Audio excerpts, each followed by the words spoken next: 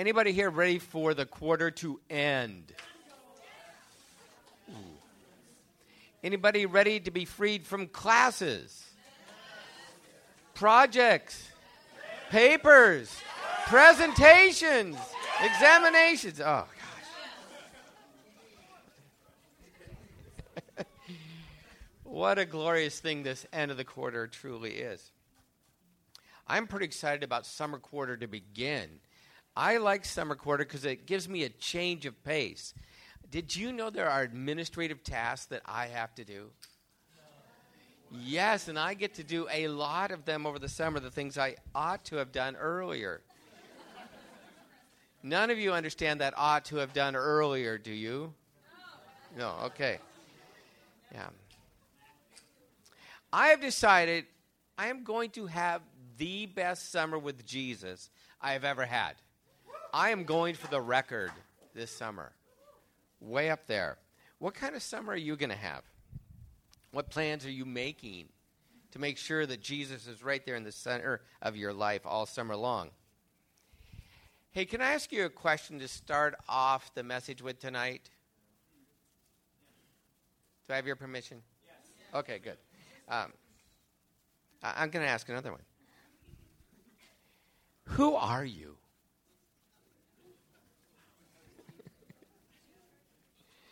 The question is, who are you? It's important. Do you remember when you were a little kid, maybe like when you were a little kid, like when I was a little kid, I remember thinking, who am I?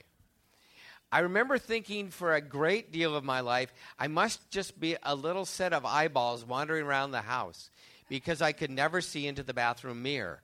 I didn't know I really existed. I remember thinking, I'm short. Other people can see into the bathroom mirror. I remember that moment when I saw into the bathroom mirror and I said, that's what I look like. Then there were other ways that I defined myself. Every one of my elementary school teachers said that I was shy. And I was. Why would you even look at me or talk to me? That was offensive to me when I was a kid. I just wanted to run away and hide most of the time.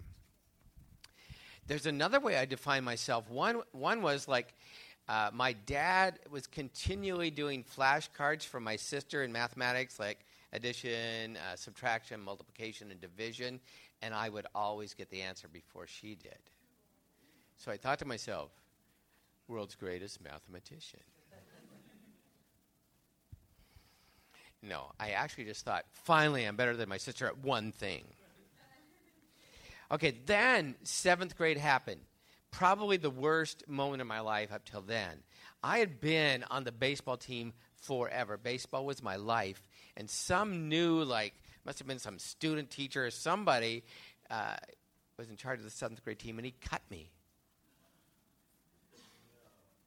So I thought to myself, I'm a baseball reject. Really hurt. In high school, I added a new definition. I thought to myself, Michael, you're crazy. Because everybody said that because I joined the cross-country team and I liked it. We would run for hours and we would smile. It was the best thing. If you haven't had the runner's high, whoo, better than drugs. You just feel amazing. Okay. When I was 17 years old, when was it? At the end of my junior year in high school, I gave my life to Jesus Christ. I let him be my Lord, my Savior, my boss. I was going to just follow him. And things started changing the way I defined myself. I began to think about myself the way that God thinks about me. That was something that I had never considered before. Have you? Have you ever wondered, how does God think about me? You know, not my peers, not my parents, not my whatevers. How does God define me? That was new. And it was really good because I found out he actually loved me. cared about me, and thought I was worth the shed blood of his son, Jesus. That really rocked me, that I was worth that much to somebody. Hey, hopefully your definition of yourself has also grown over the years, and maybe yours, I hope, wasn't as negative as mine was about myself all those growing up years. Do you define yourself as a follower of Christ? I hope you do. Do you define yourself as a member of Chi Alpha? You're here tonight. I think you should. How about a member of your core? Yeah, you should probably say, yeah, I am. That's part of who I am. I'm part of the people of God. Even if you're just still on your way investigating that, you are a part of what God is doing through this ministry. Tonight, we have an opportunity to reaffirm 3 things about ourselves that we learn as we celebrate communion. Our tradition is to celebrate the Lord's Supper as a way to give meaningful closure to the end of our school year, to really try to sum it all up in Jesus Christ and what he did by dying on the cross, being buried and rising from the dead and promising he would return. That is a meaningful moment in human history, and it really brings closure to our year and helps define who we are as people. Do you want to know what the Lord's Supper teaches you about yourself? Then pay attention tonight. We got at least 3 things. Turn with me in your Bible to the book of Matthew 26. If you haven't noticed, we've been going through the book of Matthew this quarter. We're going to be starting in verse 17 and read through 30. Matthew has gone to great pains to teach us many things, one of which is who Jesus is, and 2 of which is what the kingdom of heaven is all about, and 3 of which to teach us how to live within the kingdom of heaven. Have you been learning some of that this quarter? I hope so. So follow along in Matthew 26, 17 through 30. On the first day of the festival of unleavened bread, the disciples came to Jesus and asked, "Where do you want us to make preparations for you to eat the Passover?" He replied, "Go into the city to a certain man and tell him, 'The teacher says, my appointed time is near. I'm going to celebrate the Passover with my disciples at your house.'" Sounds like Jesus had prearranged that. So the disciples did as Jesus had directed them and prepared the Passover. It'd be sort of like you or I preparing Thanksgiving meal. It's a big celebration of the year. We're the ones making the arrangements for the setting of the table and the room and all the food, and that's what the disciples did. When evening came, Jesus was reclining at the table with the 12, because that's what they did back then. They had kind of lowish tables, and people just kind of reclined or lay down by the table. Interesting, huh? Yeah, that's what some of you do in your residence hall beds. You bring the pizza back and you eat it there. Okay, when evening came, Jesus was reclining at the table of the 12, and while they were eating, he said, "Truly I tell you, one of you will betray me." Now, that probably caught everybody off guard. They probably all gagged. What? Somebody's going to betray you?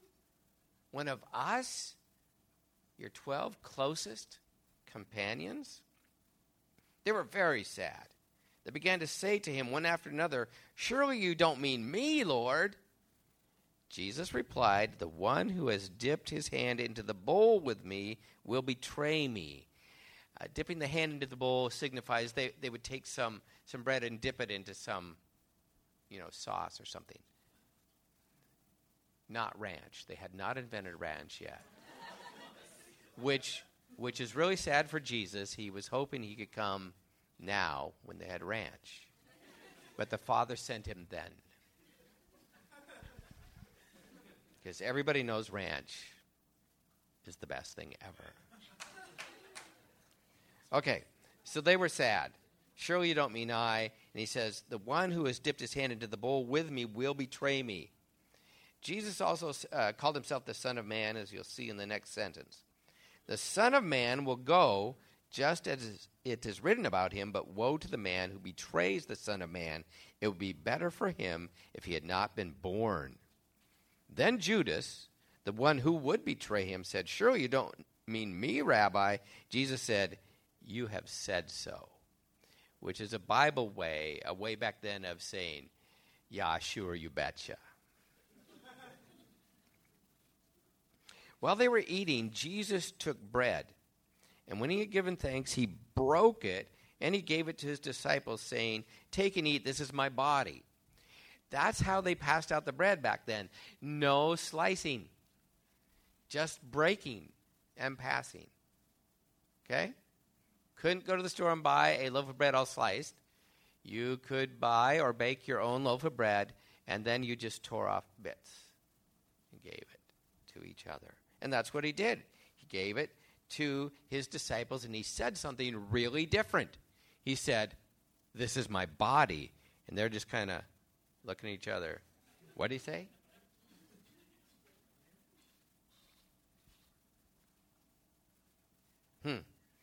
Then he took a cup. And when he had given thanks, there was traditional prayers that they prayed during this Passover meal. When he took the cup and he had given thanks, he gave it to them, saying, drink from it, all of you. This is my blood. And they're all just looking. What did he say? So this is really different what's happening here. The Passover feast had an order and a way of doing things. You ate things in order. You prayed certain prayers, read certain scripture. There was symbolism. It was a very rich tradition. And he is doing something quite different. So he has gotten his disciples' attention. And hopefully he's gotten our attention as he reminds us of the meaning of the Lord's Supper and how it defines who you and I are. This is my blood of the covenant, which is poured out for many for the forgiveness of sins. I tell you, I will not drink from the fruit of the vine from now on until the day when I drink it new with you in my Father's kingdom. When they had sung a hymn, they went out to the Mount of Olives. Did you know that the Lord's Supper used to have a different name? Yeah, the Passover feast. What was Passover?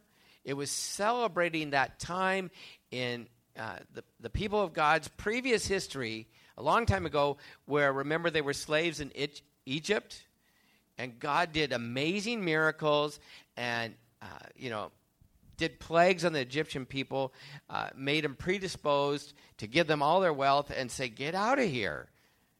And then he divided the Red Sea that crossed through on dry land. The pursuing Egyptian army was drowned. It was an amazing set of miracles. And through that, the people of God kind of, you could say, were born or inaugurated or became this amazing deal.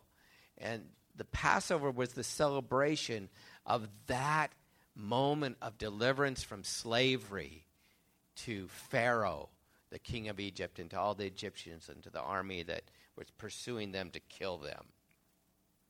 So they've been celebrating this great moment, this great rescue operation for a lot of years, hundreds of years.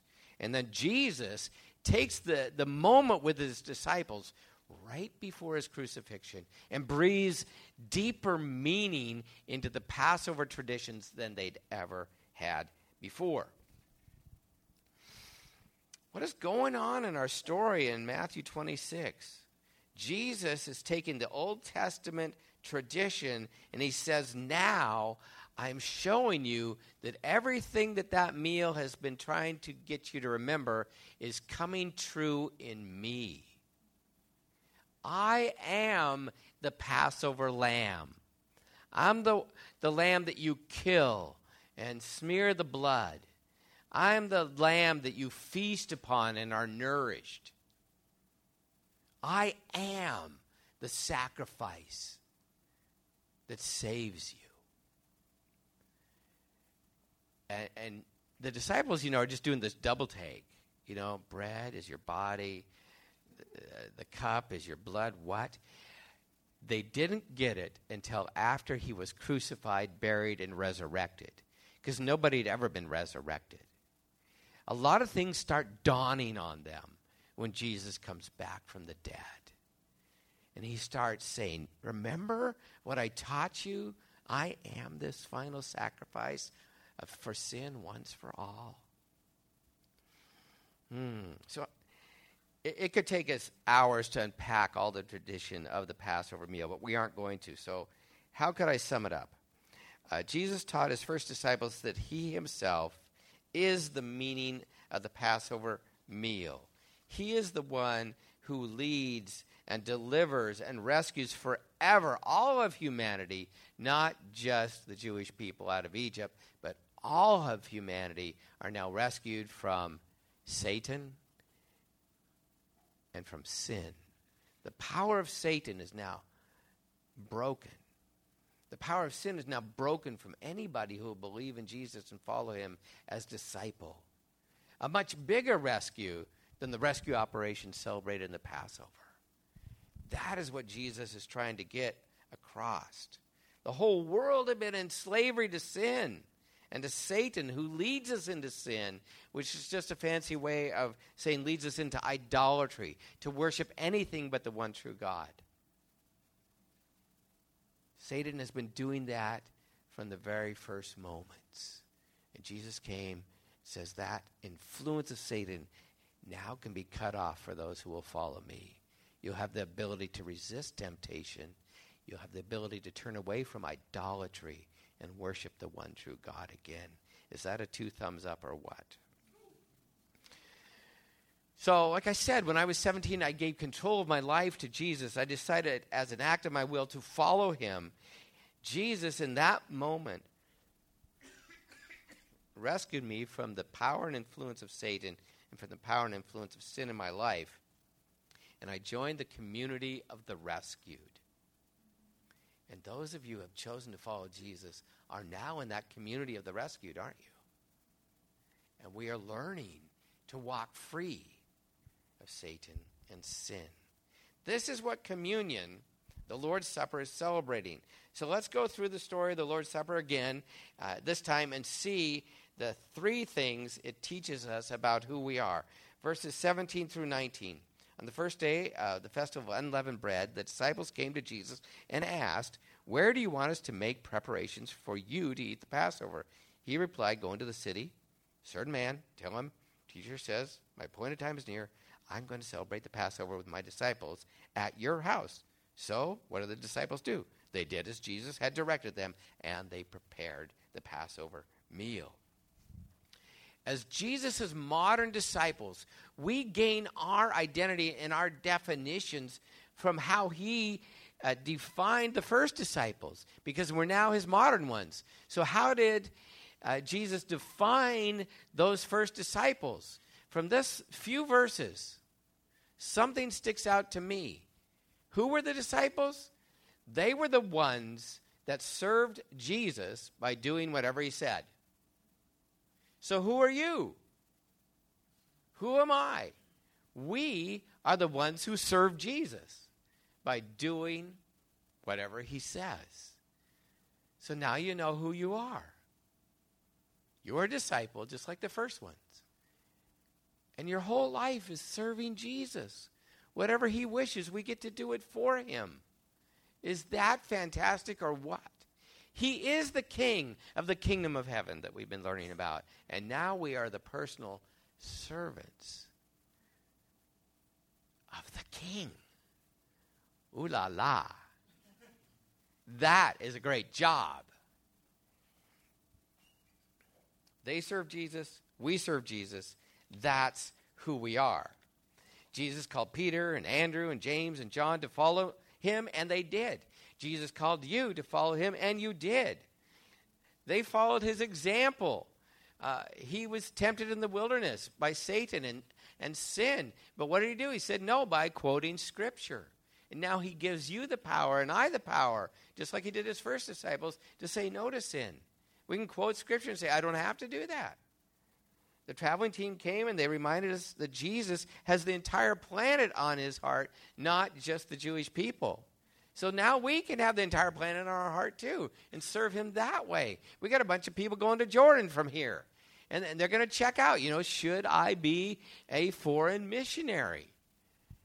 That is so amazing. And the rest of us who are being sent out from here, not to Jordan, but to Puyallup and Tacoma and Olympia and Everett and other places. My mind just went blank on the geography of our state. We are missionaries in the very same way wherever we go. Would you hear me very clearly? There is a weird thing in the church that says, like, pastors are pretty cool and spiritual. Church leaders are pretty cool and spiritual. Missionaries are really super cool spiritual. Guess what? That is just dead wrong. The Bible teaches us that each one of us is pretty dang special. And that's the first time I said dang ever.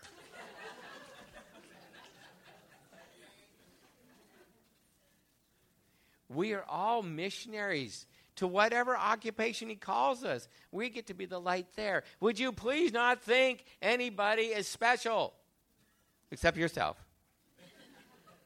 and everybody else? I think you know what I mean. Okay. Each one of us has a person-sized piece in God's global plan that just fits you. Okay? Who are we? We are the people who serve Jesus by doing what he says. You are part of the people of God who serve Jesus and do what he bids us to do. Okay, verses 20 through 25. Did you get that point? You know who you are? Did you write that down? Mm-hmm. You're going to get a tattoo so you don't forget. Okay, fine. 20 through 25. When the evening came, Jesus was reclining at the table with the 12. While they were eating, he said, "Truly I tell you, one of you will betray me." They were very sad, began to say to him one after the other, "Surely you don't mean me, Lord." Jesus replied, "The one who has dipped his hand into the bowl with me will betray me. The Son of Man will go just as it was written about him. But woe to the man who betrays the Son of Man. It would be better for him to have not been born." Then Judas, the one who would betray him, said, "Surely you don't mean me, Rabbi." Jesus said, "Yep, I do." Who are we? The first disciples did not betray Jesus except that one guy named Judas.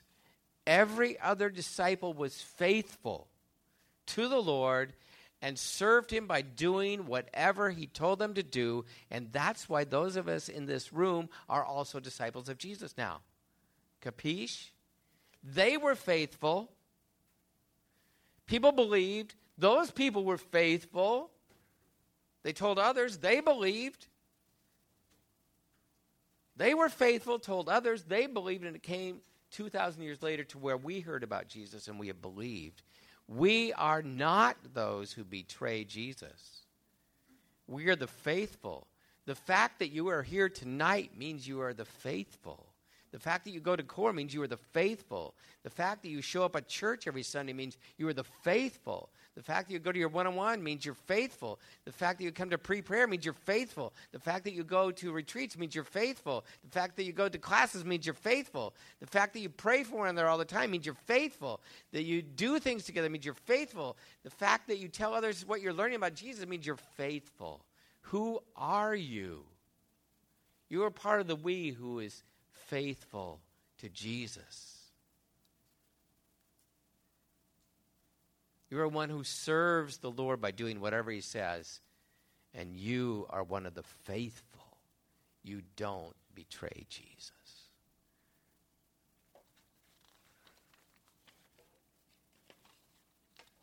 Verses 26 through 30. While they were eating, Jesus took bread. When he had given thanks, the appropriate prayer that needed to be prayed, he prayed it. He broke it and he gave it to his disciples, saying, "Take and eat, this is my body." Then he took a cup, and when he had given thanks, again he prayed the appropriate prayer that needed to be prayed at that moment. He gave it to them, saying, "Drink from it, all of you.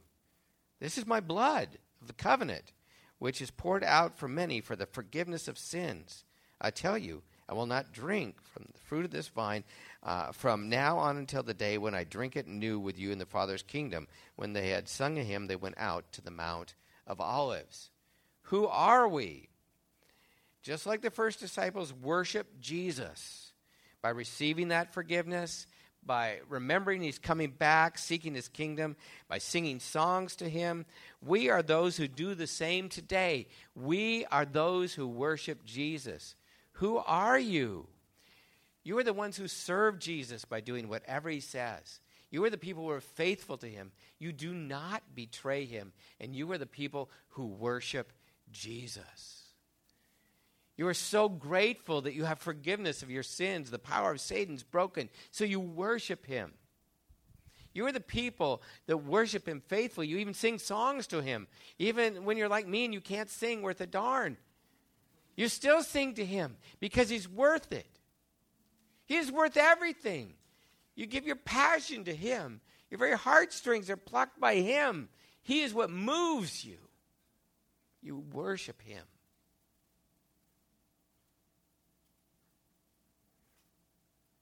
In conclusion, who are you? Who are we? Well, just like when I gave my life to Jesus, I started learning my new identity was based on the Bible. So too, all of us in Chi Alpha are reminded of who we are from this story from the Bible, because now the truth of the Bible tells us who we are. We're not a failed 7th grade baseball player. We are a dearly loved child of God who has been rescued by Jesus.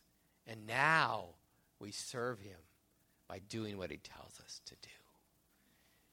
Now we are faithful to him day in and day out, all the days of our life. We don't betray him.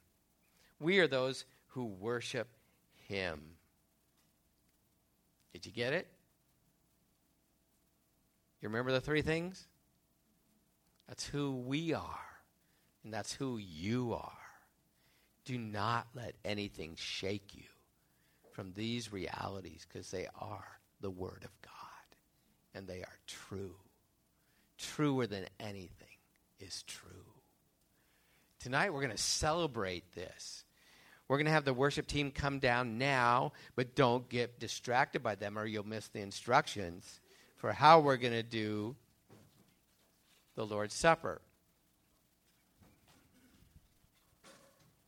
The worship team is going to lead us in musical worship like they do every Tuesday night. When you're ready, sooner rather than later you'll be ready, you will go in a circle this way. Notice my finger. This way. Around the room and get bread and the cup and go back to where you started. This way. Okay? That'll help with the traffic flow. I believe the gluten-free elements, I was told, are in that corner. If you're gluten-free, point to that corner. That's your corner. Okay. Uno más. When you're ready, sooner rather than later, don't wait till the 5th song is what I'm saying. Get up, go that way, which I believe is clockwise. Get the bread, get the cup, go back, be reseated. Or you can, at any time you're ready, you could be in the aisles, just don't block them. You could be down front, you could be in the back, just don't block it for the traffic flow. Or you go back to your seat. When you're ready, just take the bread. just take the cup and would you think about who you are? Would you think about who you are because of what Jesus did for you? The greatest rescue mission ever. Through his death, his burial, and his resurrection. The last page says I'm supposed to pray. So here goes. Jesus, we thank you for your love for us tonight. We thank you that you have been the great rescuer, that we will never have to be in bondage, in slavery again to Satan or sin. We thank you for your forgiveness. We thank you for a new identity. Please remind us over and over again that we are those who serve you by doing whatever you tell us to do. We are the faithful ones. Remind us, we have been so faithful. It is the pattern of our life. We are not those who betray you. And remind us, God, we are those who worship you. A little extra tidbit, Lord, to remind us all that we have a person-sized peace in your plan. All of us are your missionaries. Receive our worship tonight. Amen.